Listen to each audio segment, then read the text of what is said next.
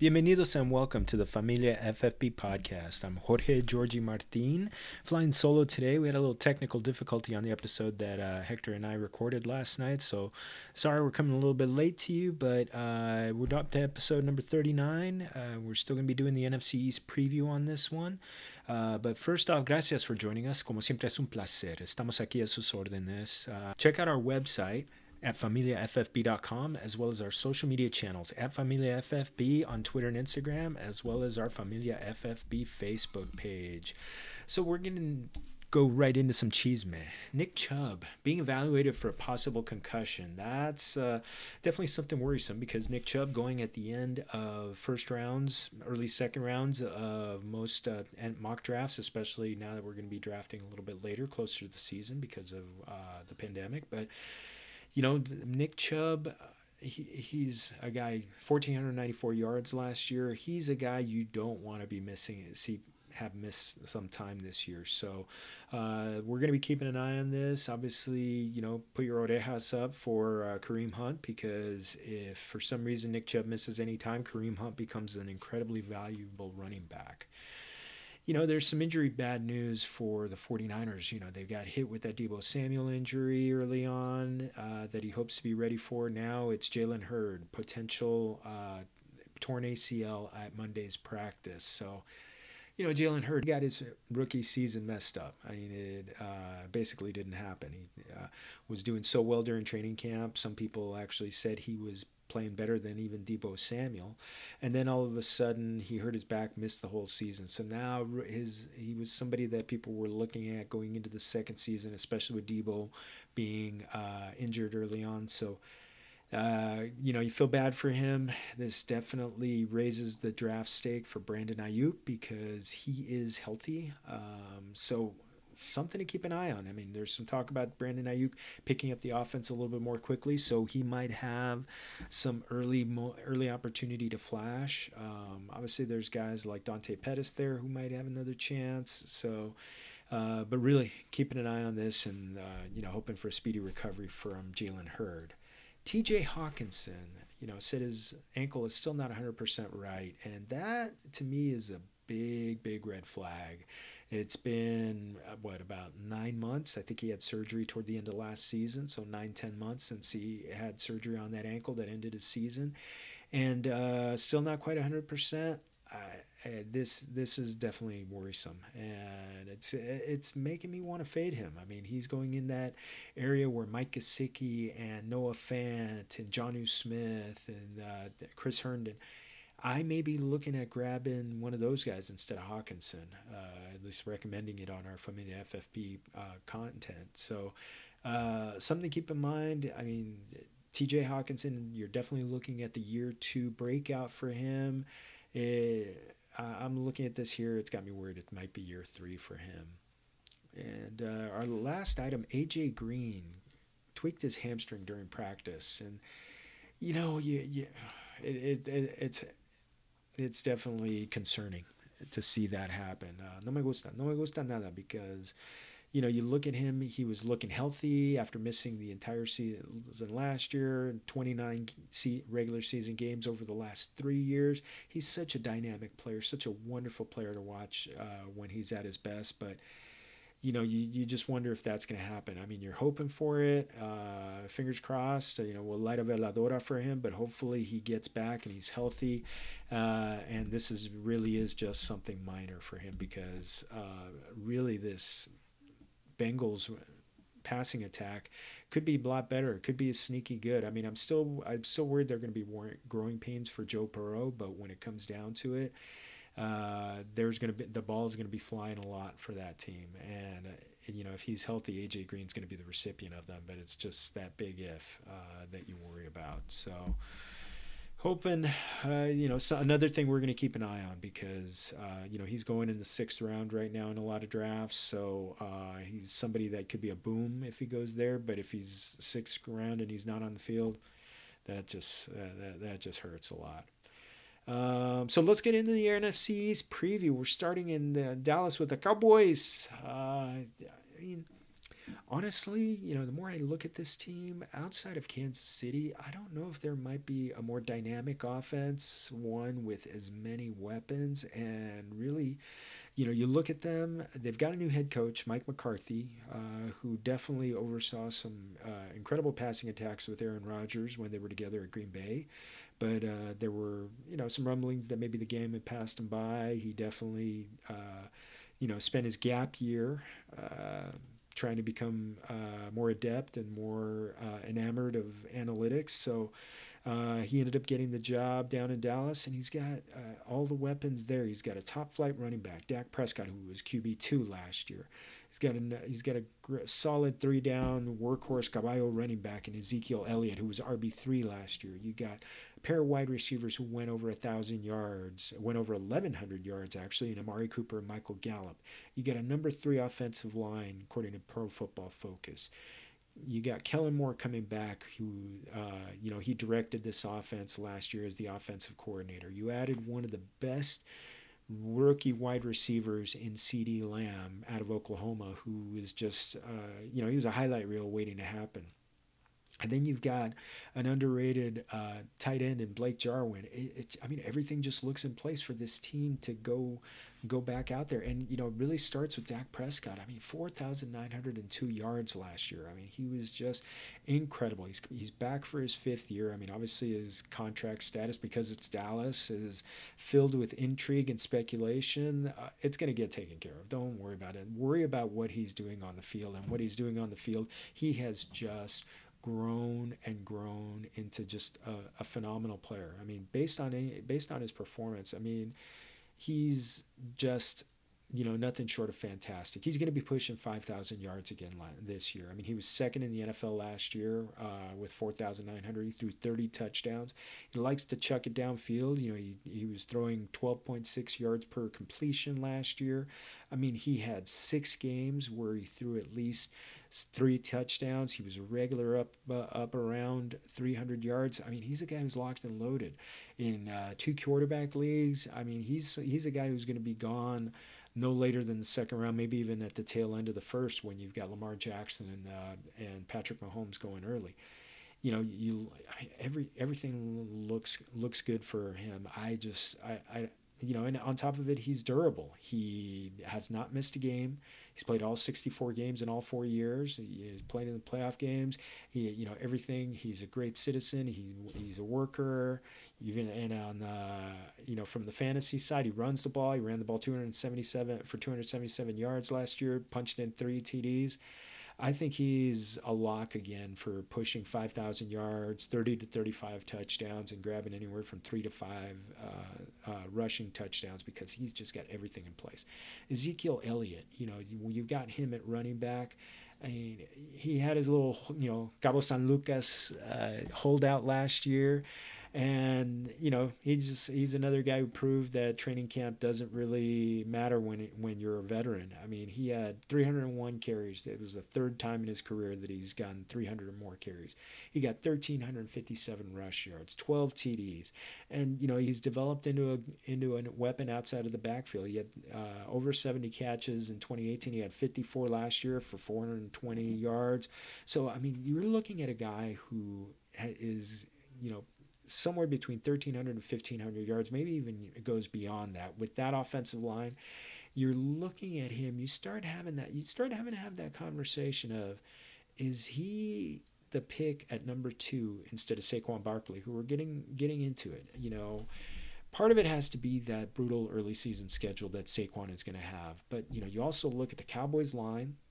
The Giants line is not that great. You got the QB option with Prescott over an emerging Danny Dimes, Daniel Jones, and then you got those great outside weapons. So Zeke is not going to have any problem running. He's not going to have 8 men in a box. So, you look at him. He's a lock for 300 yards. He got 59 carries in the red zone last year, which led the NFL. He got 12 of them. He punched in for touchdowns. You're looking at a guy who's going to be getting 350 plus touches, and he's just going to be one of the best ones. you're not going to go wrong grabbing him as your number 2 overall instead of Saquon. So, you get him at number 3. I mean, obviously, you're picking that early in the draft. You better make sure that guy gets through. But again, as long as he's healthy, que sea sano y saludable, he's just a lock for 1,400 yards, 50 to 60 receptions, 15 total TDs. That's a pretty good return. A lot of people are talking up in this for late round flyers on Tony Pollard on the if possibility of Zeke gets hurt. He's definitely a good guy to have deep in your bench. Definitely someone who's cuttable if all of a sudden everything looks good for Zeke. But you look at him, he's going to be a guy who gets you about 100 total touches on the season. He's a nice little runner. I mean, he's no Zeke, who is just. Zeke is building on a Hall of Fame career. So, but Tony Pollard, if you like to do handcuffs, I don't love to do handcuffs. I've gotten burned by it before. I would rather pass on him, maybe grab another receiver late in the draft, but, not going to fault you for doing that if you do grab Pollard. Speaking of receivers, Amari Cooper going in at wide receiver 9 in third round. When he's good, he's good. It is bueno. I mean, he had week 5 last year against the Packers. He caught 11 balls for 226 yards and a touchdown, but the consistency isn't always there with him, because the next week he caught 1 ball for 3 yards. The final numbers look incredible, but then you look and see it's some blow up games here and there where he's simply caliente. But then, he has games where he disappears, and injuries pile up with him. So you just don't know. He's a guy I don't know if I'm going to be picking him a lot. He is the final numbers look great, but I just don't know if I'm going to be grabbing him. One guy I am going to be looking at grabbing is Michael Gallup, who is their wide receiver 2. Wide receiver 30 in ADP right now. I like this guy a lot. I think he's an incredible value. Going in the 7th round, he missed 2 games last year, and he had almost the same number of receiving yards as Amari Cooper. He's out of the slot, so maybe he's not as dynamic and he's not going to get as many touchdowns as Cooper. But when you look at him, he's just consistent. He gets 16.8 yards per reception last year. He's pushing 80 yards per game, which was number 6. And his average yards per target was 9.8. That tied him with Mike Evans, who's a deep ball threat. So you look at this guy, he is a target monster. I mean, there's some people who are talking about the fact that CeeDee Lamb may take some targets away from him. I don't think so. I think CeeDee Lamb's got his own targets coming his way that aren't going to touch the 113 he had last year. I think Gallup, he missed a couple games last year. I think he's a lock to go over 120 targets this year. So he's going to be a guy I think is a big value pick in the 7th round. CeeDee Lamb going in the 9th round as wide receiver 39. He had such an incredible year at Oklahoma, where he had been Marquise Brown's, Robin to Marquise Brown's Batman the previous year. But this past year, 62 receptions, 1,327 yards, 14 TDs. I mean, the guy was just a highlight reel last year. I mean, the one thing about him is you look at him and where is he going to get the targets? Well, I'm going to tell you where he's going to get the targets. When Randall Cobb, Jason Witten, and Tavon Austin left, they left behind 190 targets from last year. So who's going to be getting a good chunk of them? This guy. I mean, Randall Cobb got 83 targets last year. I think that's a good number to start with for CeeDee Lamb, who, he might have a slow start, but really, I mean, he's not going to be seeing a top DB with when he's out on the field. Mike McCarthy definitely loves to use 3 wide receiver sets. When he was at Green Bay, he was always one guy to do this. And with these three just dynamic receivers, why would he not go with putting these guys on the field at once? So I think CeeDee Lamb is definitely a good breakout candidate. Probably in the second half of the season, just kind of like we looked at guys like DK Metcalf, AJ Brown, Terry McLaurin, who really flashed in the second half last year. CeeDee Lamb, I think, look at him, grab him, and if you grab him in the ninth round, that's pretty good. That's when the rookie wide receivers are going. There's some opportunity with those guys that could be for breakouts. And speaking of breakouts, Blake Jarwin. If I'm looking at a guy to be this year's Darren Waller, it's Blake Jarwin. I mean, you look at Jarwin got 41 targets last year. He ended up with 31 catches, 365 yards, and 3 touchdowns. So with Jason Witten, ironically, going to the Raiders, leaving behind 83 targets, I think a good chunk of these are going to be going to Blake Jarwin. I mean, it's his 4th year in the league. He's taking over the starter's role. There's nobody who's going to be competing with him. Last year his catch rate was 75.6. He's getting, he's coming in at tight end 20 right now. I think that number's got to be up around 12. I like him a lot. I think he has a good chance to end up in the top 10 among the tight ends this year. He only saw 3 red zone targets last year, while Witten got 13. I think I don't see there's any reason why he can't be in the teens and get a shot. Early on, he's got a pretty good schedule. The Rams, the Falcons, Seattle, Cleveland, the Giants. There's some soft pass defenses in there. He's, you look at him. I mean, obviously Seattle got Jamal Adams, so that could give some problems. But really, I mean, I think there's a great opportunity because Blake Jarwin is not going to be getting double teamed out there like a Gronkowski did back in his day. So I'm looking at this, and I just think it's a great opportunity for him to take a next step up in his 4th year in the league.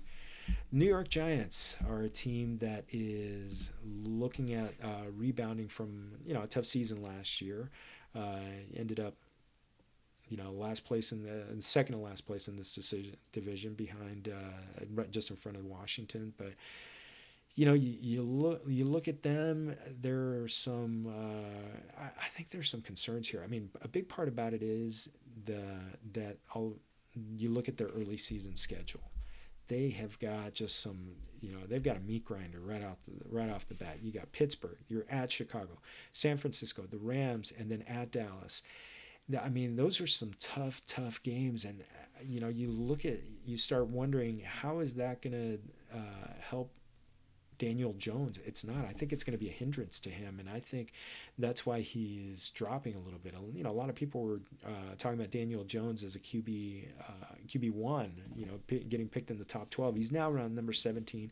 There's a lot of hype around him. I think it's time to tap the brakes on him. I look at him, and there are some warning signs with him. I mean, he had some beautiful games. Week 16, if you started him in Week 16, there's a good chance that you won your league. He went 28 completions in 42 attempts, 352 yards, 5 TDs.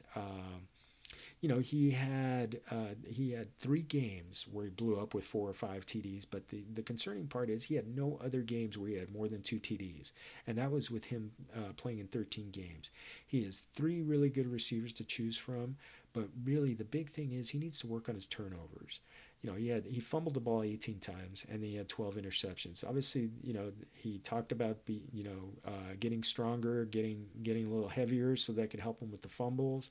Hopefully, the interceptions come down a little bit, maybe in the single digits or maybe topping out at 10. The worried part is the offensive line. They were in the bottom half last year. Pro Football Focus has them at number 20 this year, and they did those rankings before their left tackle Nate Solder opted out of the season. So you're looking at Andrew Thomas moving over from right tackle position, which is apparently the position he played while he was in college. So he's you look at him, and you're moving to the left tackle side. I worry if the line's going to be good enough to protect Daniel Jones, and I'm looking at him. My big worry part with him is he going to be this year's Baker Mayfield, someone who's really hyped, And then if you look at Baker Mayfield's early season schedule, it was rough. It was a meat grinder, just like the one that Daniel Jones was coming in, and that kind of spiraled his season. Obviously, the offense had some was not very good. You're hoping for better. I mean, obviously, this is a new coach here, a new head coach in Joe Judge, a new offensive coordinator in Jason Garrett. So I'm worried that the first half of the season there's going to be growing pains. My recommendation with Daniel Jones, pick him as a part of a platoon. There will be some blow up games, but you want to pick your spots with him and hope that you only have to start him against the bad teams. I touched on a little bit with Saquon Barkley in talking about Ezekiel Elliott. Really, outside of Christian McCaffrey, I think Barkley's the only guy who can really compare with him and compete with him for that RB1 overall position. I mean, you look back at his 2018 season where he had 261 carries, 1,307 rush yards, and then he tacked on to it 91 receptions and 121 targets, 721 receiving yards, 15 total TDs. So you had over 2,000 yards from scrimmage for this guy. And just, people comparing to Barry Sanders. I like LaDainian Tomlinson more as a comp, but I mean, when you look at it, I mean, Saquon Barkley, I mean, he could turn nothing into a 60-yard touchdown. I mean, he's just incredible. I just worry. To me, the only worry part is is that questionable offensive line and the tough early season schedule going to be something that kind of slows him down at the beginning and makes fantasy owners just really question whether they took taking him number 2 overall. He definitely is not I don't think he's an injury risk. I mean, he definitely missed 4 games last year and really wasn't the same. I mean, he had a high ankle sprain. He said he was going to be back in 3 weeks. He was back in 3 weeks, but he was not the same. He had a game in there where he had 13 rushes for 1 yard, and it wasn't until the playoff weeks. You started week 13. If you started in week 13, you got a good game out of him. Week 15, he was money. 24 carries, 112 yards, and 2 touchdowns. Week 16, if you played him in your fantasy championship, if you paired him with Daniel Jones, you won. You won in a runaway. In week 16, it was 22 carries, 189 rush yards, 4 receptions for 90 yards, 2 total TDs. I mean, there's nothing not to like. He was number 8 in the NFL last year with 605 yards after contact. Maybe he's that kind of guy who can still excel with a tough offensive line. I think he is. It's just, do you still want to take him over Zeke, who's just as automatic and maybe has a little bit easier path? You look at the receivers. You definitely got some talent, guys who a year 2 player in Darius Slayton, who was phenomenal against bad defenses. Against the New York Jets, he went for 10 catches, 121 yards, and 2 touchdowns. Week 14, against the Giants, 5 catches, 154 yards, 2 touchdowns. Those 4 touchdowns were half of his total of 8. He had some disappearing acts. He had a game with 0 yards, 6 yards, 13 yards. You worry about him. If Daniel Jones struggles early on, is he going to be able to support even one of these talented receivers, much less 3? Because you got Sterling Shepard, who he missed week 2 and then week 6 to 11 with injuries. He still ended up with 576 receiving yards on 57 receptions.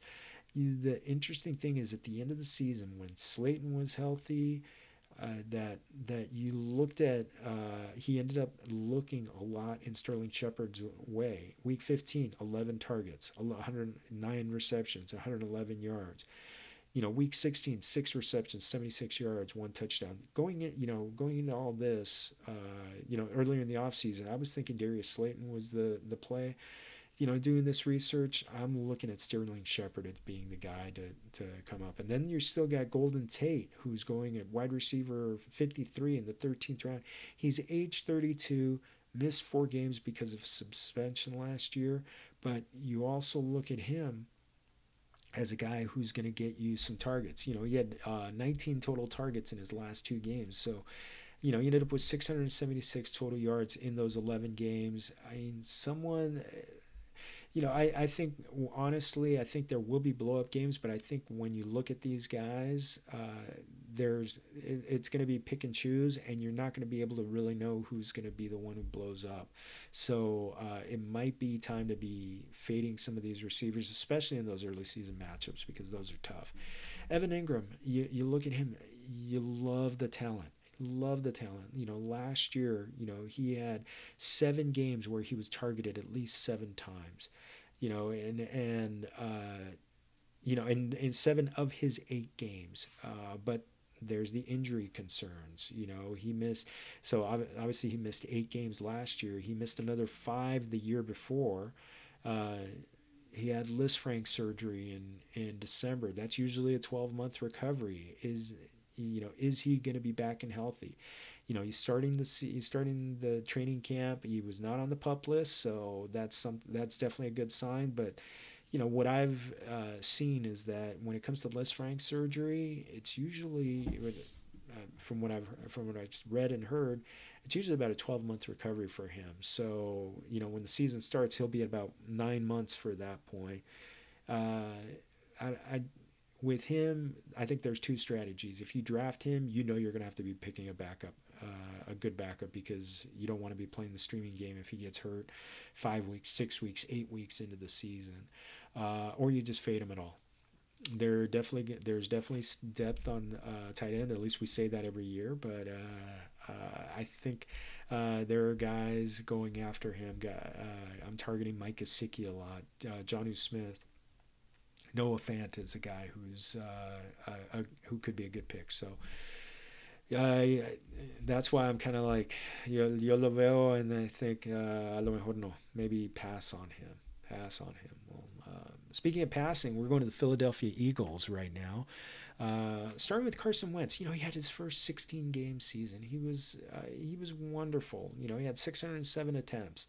He completed about 64% of his passes, over 4,000 yards, 27-7 touchdown to INT ratio. So he was, he was good. He was efficient. He didn't turn the ball over. He even ran a little bit, 243 yards. The big question mark is, what wide receiver is he going to be throwing to? He has a rookie and a bunch of guys who were hurt last year. That's eso me hace cosa. That's a little scary. Kind of La Llorona scary when it comes down to it. The tight end group with Zach Ertz and Dallas Goedert, as good as it gets. Those two. There's a good chance that those two combine for 200 targets between the two of them, and it's definitely warranted because they're both talented.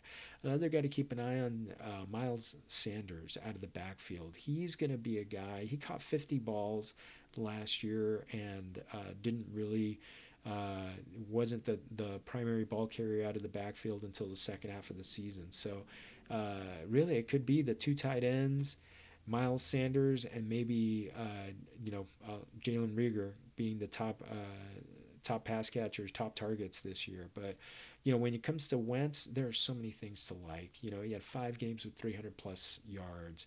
We had 4 games worth 3 touchdowns. His last 5 games were great. Against low level defenses. So he helped your teams. He had 4 game winning drives this year. So his interception percentage was 1.2. It just.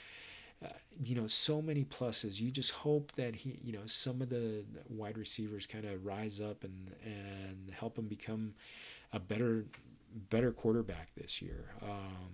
Definitely Miles Sanders is going to help him coming out of the backfield, and everything is looking like he's the man.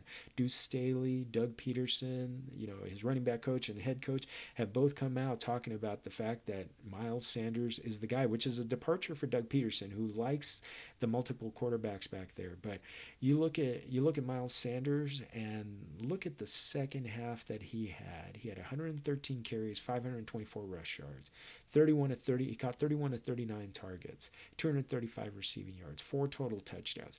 You double that, and then you add in a little bit of a progression for a second-year player, which is when the players make their biggest jump. I think you're looking at 240, 250 rush attempts, maybe 1,200 rush yards, 60 to I think he's going to have 60 to 70 receptions this year, 500 about 400 and 500. Well, he had over 500 receiving yards last year. Imagine if you add on to that, you could be looking at 600 and 700. I mean, it very much a Saquon Barkley like season with over 10 touchdowns. You look at them. I mean, everything points to Miles Sanders being a good pick. Also add in the fact that the Eagles had one of the best offensive lines last year. I mean, they lost Jason Peter and they lost their guard, whose name escapes me right now. But Peter is moved over to the guard position to take over. So everything is looking good for Miles Sanders. He's also a threat in the red zone. He had 26 rush attempts. I'm really predicting that he's going to be this year's Dalvin Cook, that guy who maybe sneaks into the second round, and you look at him and you're like, oh, this guy had first round value, and just getting that full workload.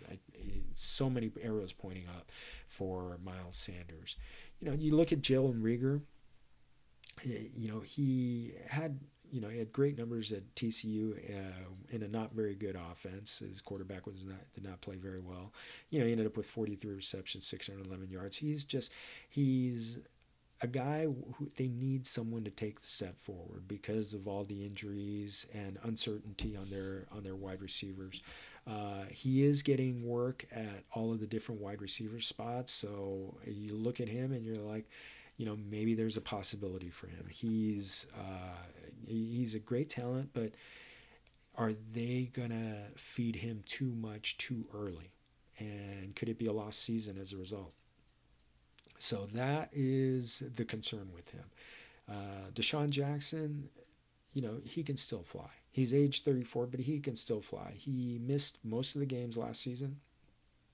Played only 3 games last year. He had a game that was an Adios Mio in week 1. He had 8 receptions, 154 yards, 2 touchdowns. He's just, he's such a phenomenal player. The problem is he misses time, and is he at the point in his career where he's going to be missing more time than he's actually playing? So he's a guy that may be worth a flyer late in the draft. Right now he's going to round 14 as wide receiver 58.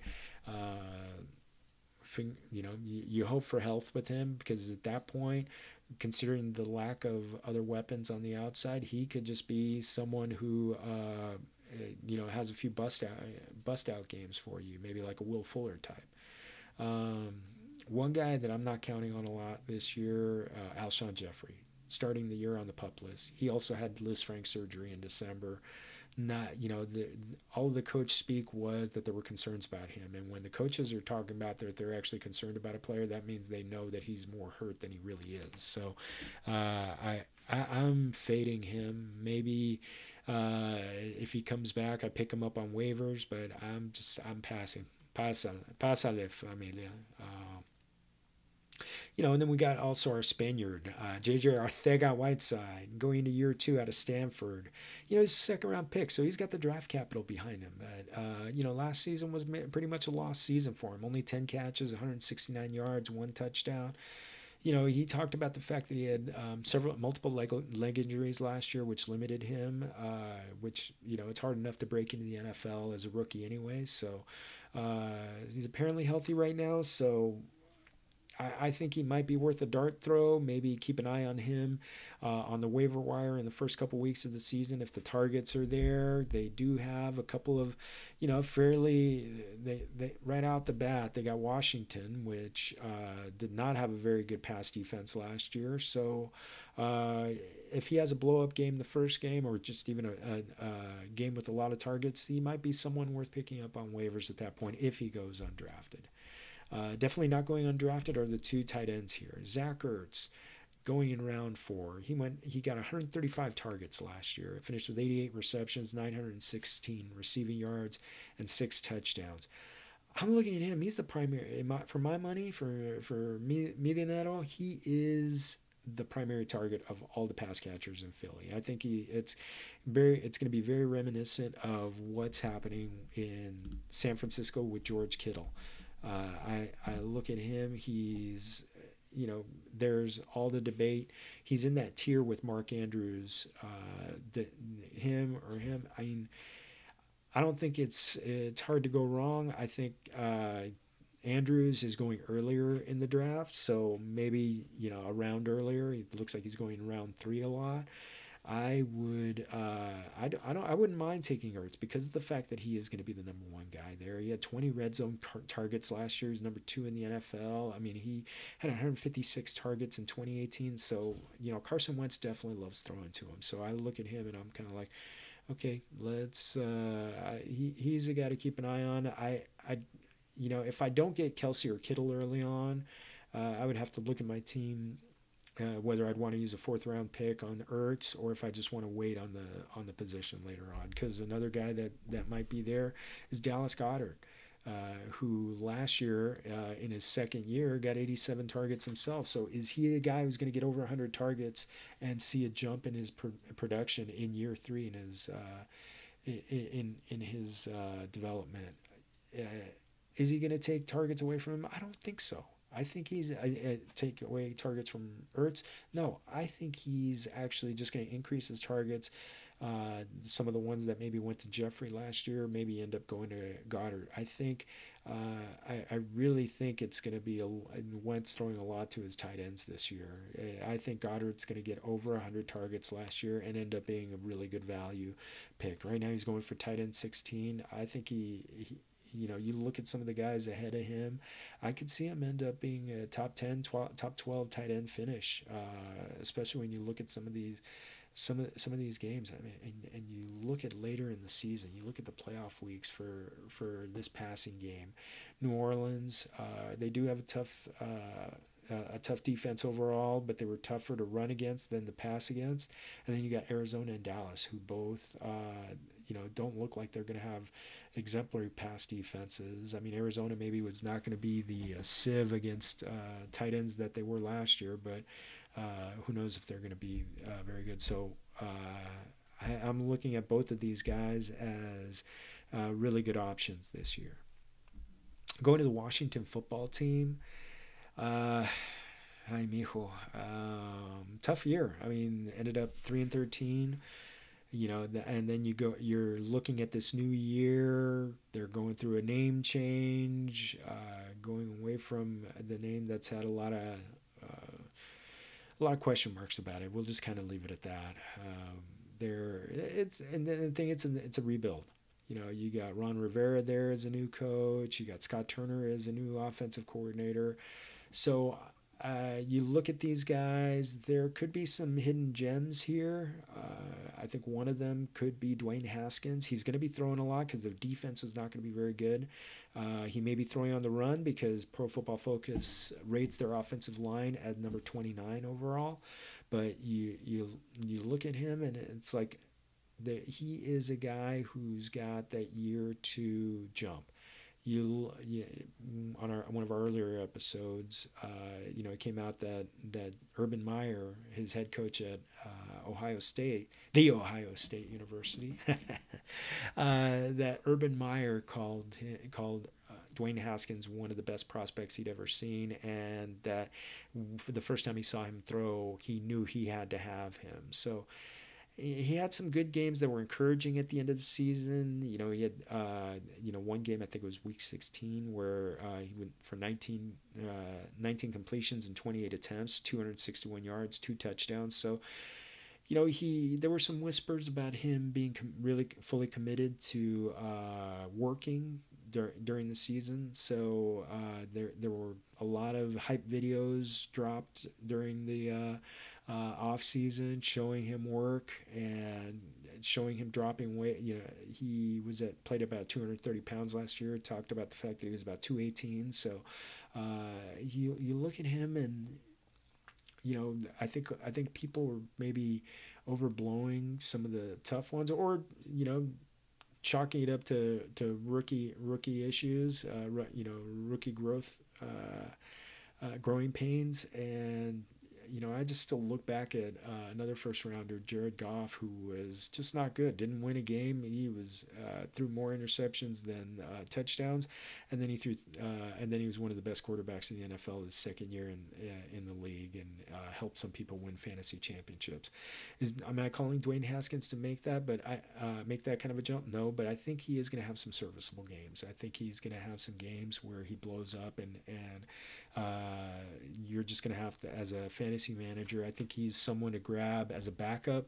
I don't even know if he's a number 2 quarterback in 2 QB leagues, but I would definitely grab him as my 3rd quarterback in a super flex league, so that I can.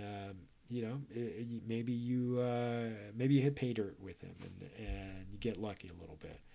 Another guy that people are looking to get lucky with in drafts is Antonio Gibson. He is just flying up the draft boards. After Darius Geis was released following his arrest a few weeks back, people were just talking about Gibson as the next guy. But I think might be a little bit early. I mean, the hype is there. Ron Rivera and Scott Turner both compared Gibson to Christian McCaffrey, and they were with McCaffrey the last 3 years. And then you look at the build. He's got a classic power running back build at 6 foot and 228 pounds. But you just look at the fact that he had 71 total touches last year, 33 rushes, 38 receptions. I mean, he was over 1,000 yards on those 71 touches combined. He had 369 rushing yards and 735 receiving yards. But you just look at him. 12 touchdowns on just 71 touches. He is just dynamite. He is a guy who, out of the backfield, running, receiving, he is a tremendous threat. Is he more a gadget player early on? That's going to be the big question. I think he's definitely worth grabbing. I don't know if I would reach for him. He's in round 12 right now. A lot of what I'm hearing, he's mock drafts. He's been gone by the 10th round. I've grabbed him on quite a few. Because he's a guy I want to have on my team just in case. Maybe he grows into like that Alvin Kamara guy who, doesn't get you 200 rushing yards, but he's going to get 80, 60 to 80 receptions, and maybe gets 120 rushing attempts, and is, just phenomenal out of the backfield. I mean, he's a guy who could take it to the house every time he gets the ball. So I'm looking at him, and I'm kind of like, I'm excited for the potential. I mean, goodness knows, adios mio, definitely the Washington football team needs some help. And also to give them some help. Adrian Peterson is going to be sharing the backfield with Gibson. He had almost 900 rushing yards last year. Honestly, I'm looking at him. As much as I just talked up Gibson, I'm really looking at Peterson, at least in the first half of the season, to be that first and second down back. He had 211 rushing attempts last year. So I think he's going to be that boring guy who maybe you have on your bench, maybe you play him on a flex and hope that he gets 80 to 100 yards because they keep feeding him the rock. Tough part is Washington's defense is probably not going to be good, so they're going to be throwing the ball a lot more. And I'll tell you, one guys they're going to be throwing the ball a lot to is Terry McLaurin. I mean, he had 14 games last year. He had 93 targets, 58 receptions, 919 yards, and 7 touchdowns. I think those targets are going to jump up over 120, maybe 130, maybe even 140. He is just a player who is who can just, in his very first game, he took a ball, I think it was 70 yards, a bomb, and I still remember seeing the meme that he got the ball and he was the only guy in the picture.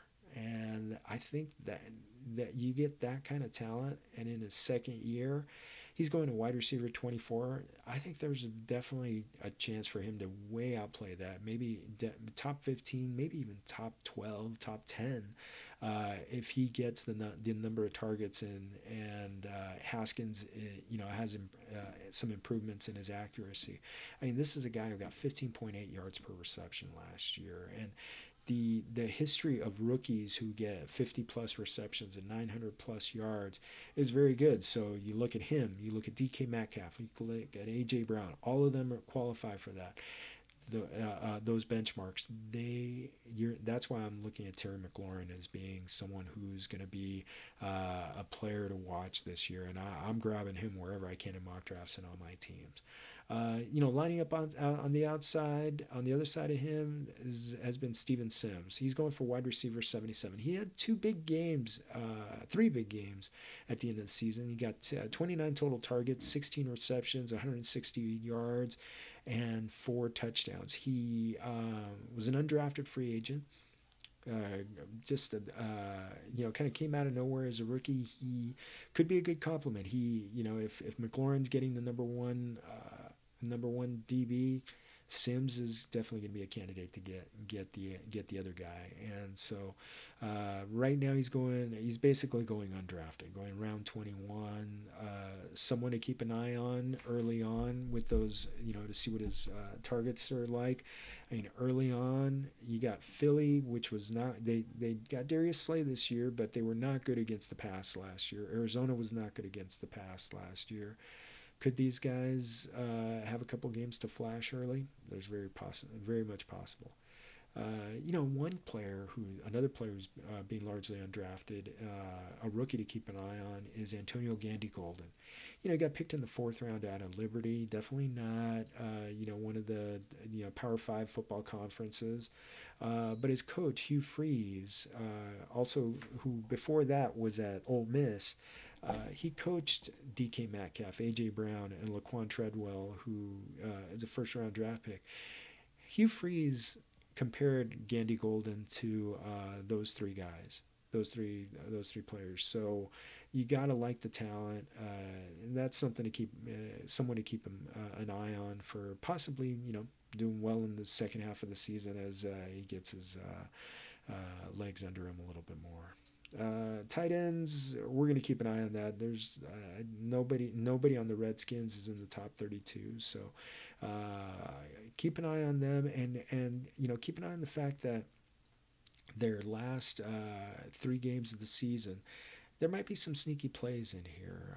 San Francisco, they've got San Francisco in week 14. That's going to be a tough one. But then you get Seattle, which was not very good against the pass nor the run last year. And Carolina, which is not looking like a good defense this year. So some players to keep an eye on there. And that's going to be it for our NFC East preview. As we always say, eso es todo for our show. Thanks again to Anchor.fm for being our hosting network and for making sure our independent podcast gets out into the Familia community. Please subscribe and leave us a review at Spotify, Apple, Google, wherever you get your podcasts. And remember, follow us on Twitter and Instagram at FamiliaFFB, as well as on our Familia FFB Facebook page. Gracias. And remember, todos somos familia. Y póngate la máscara.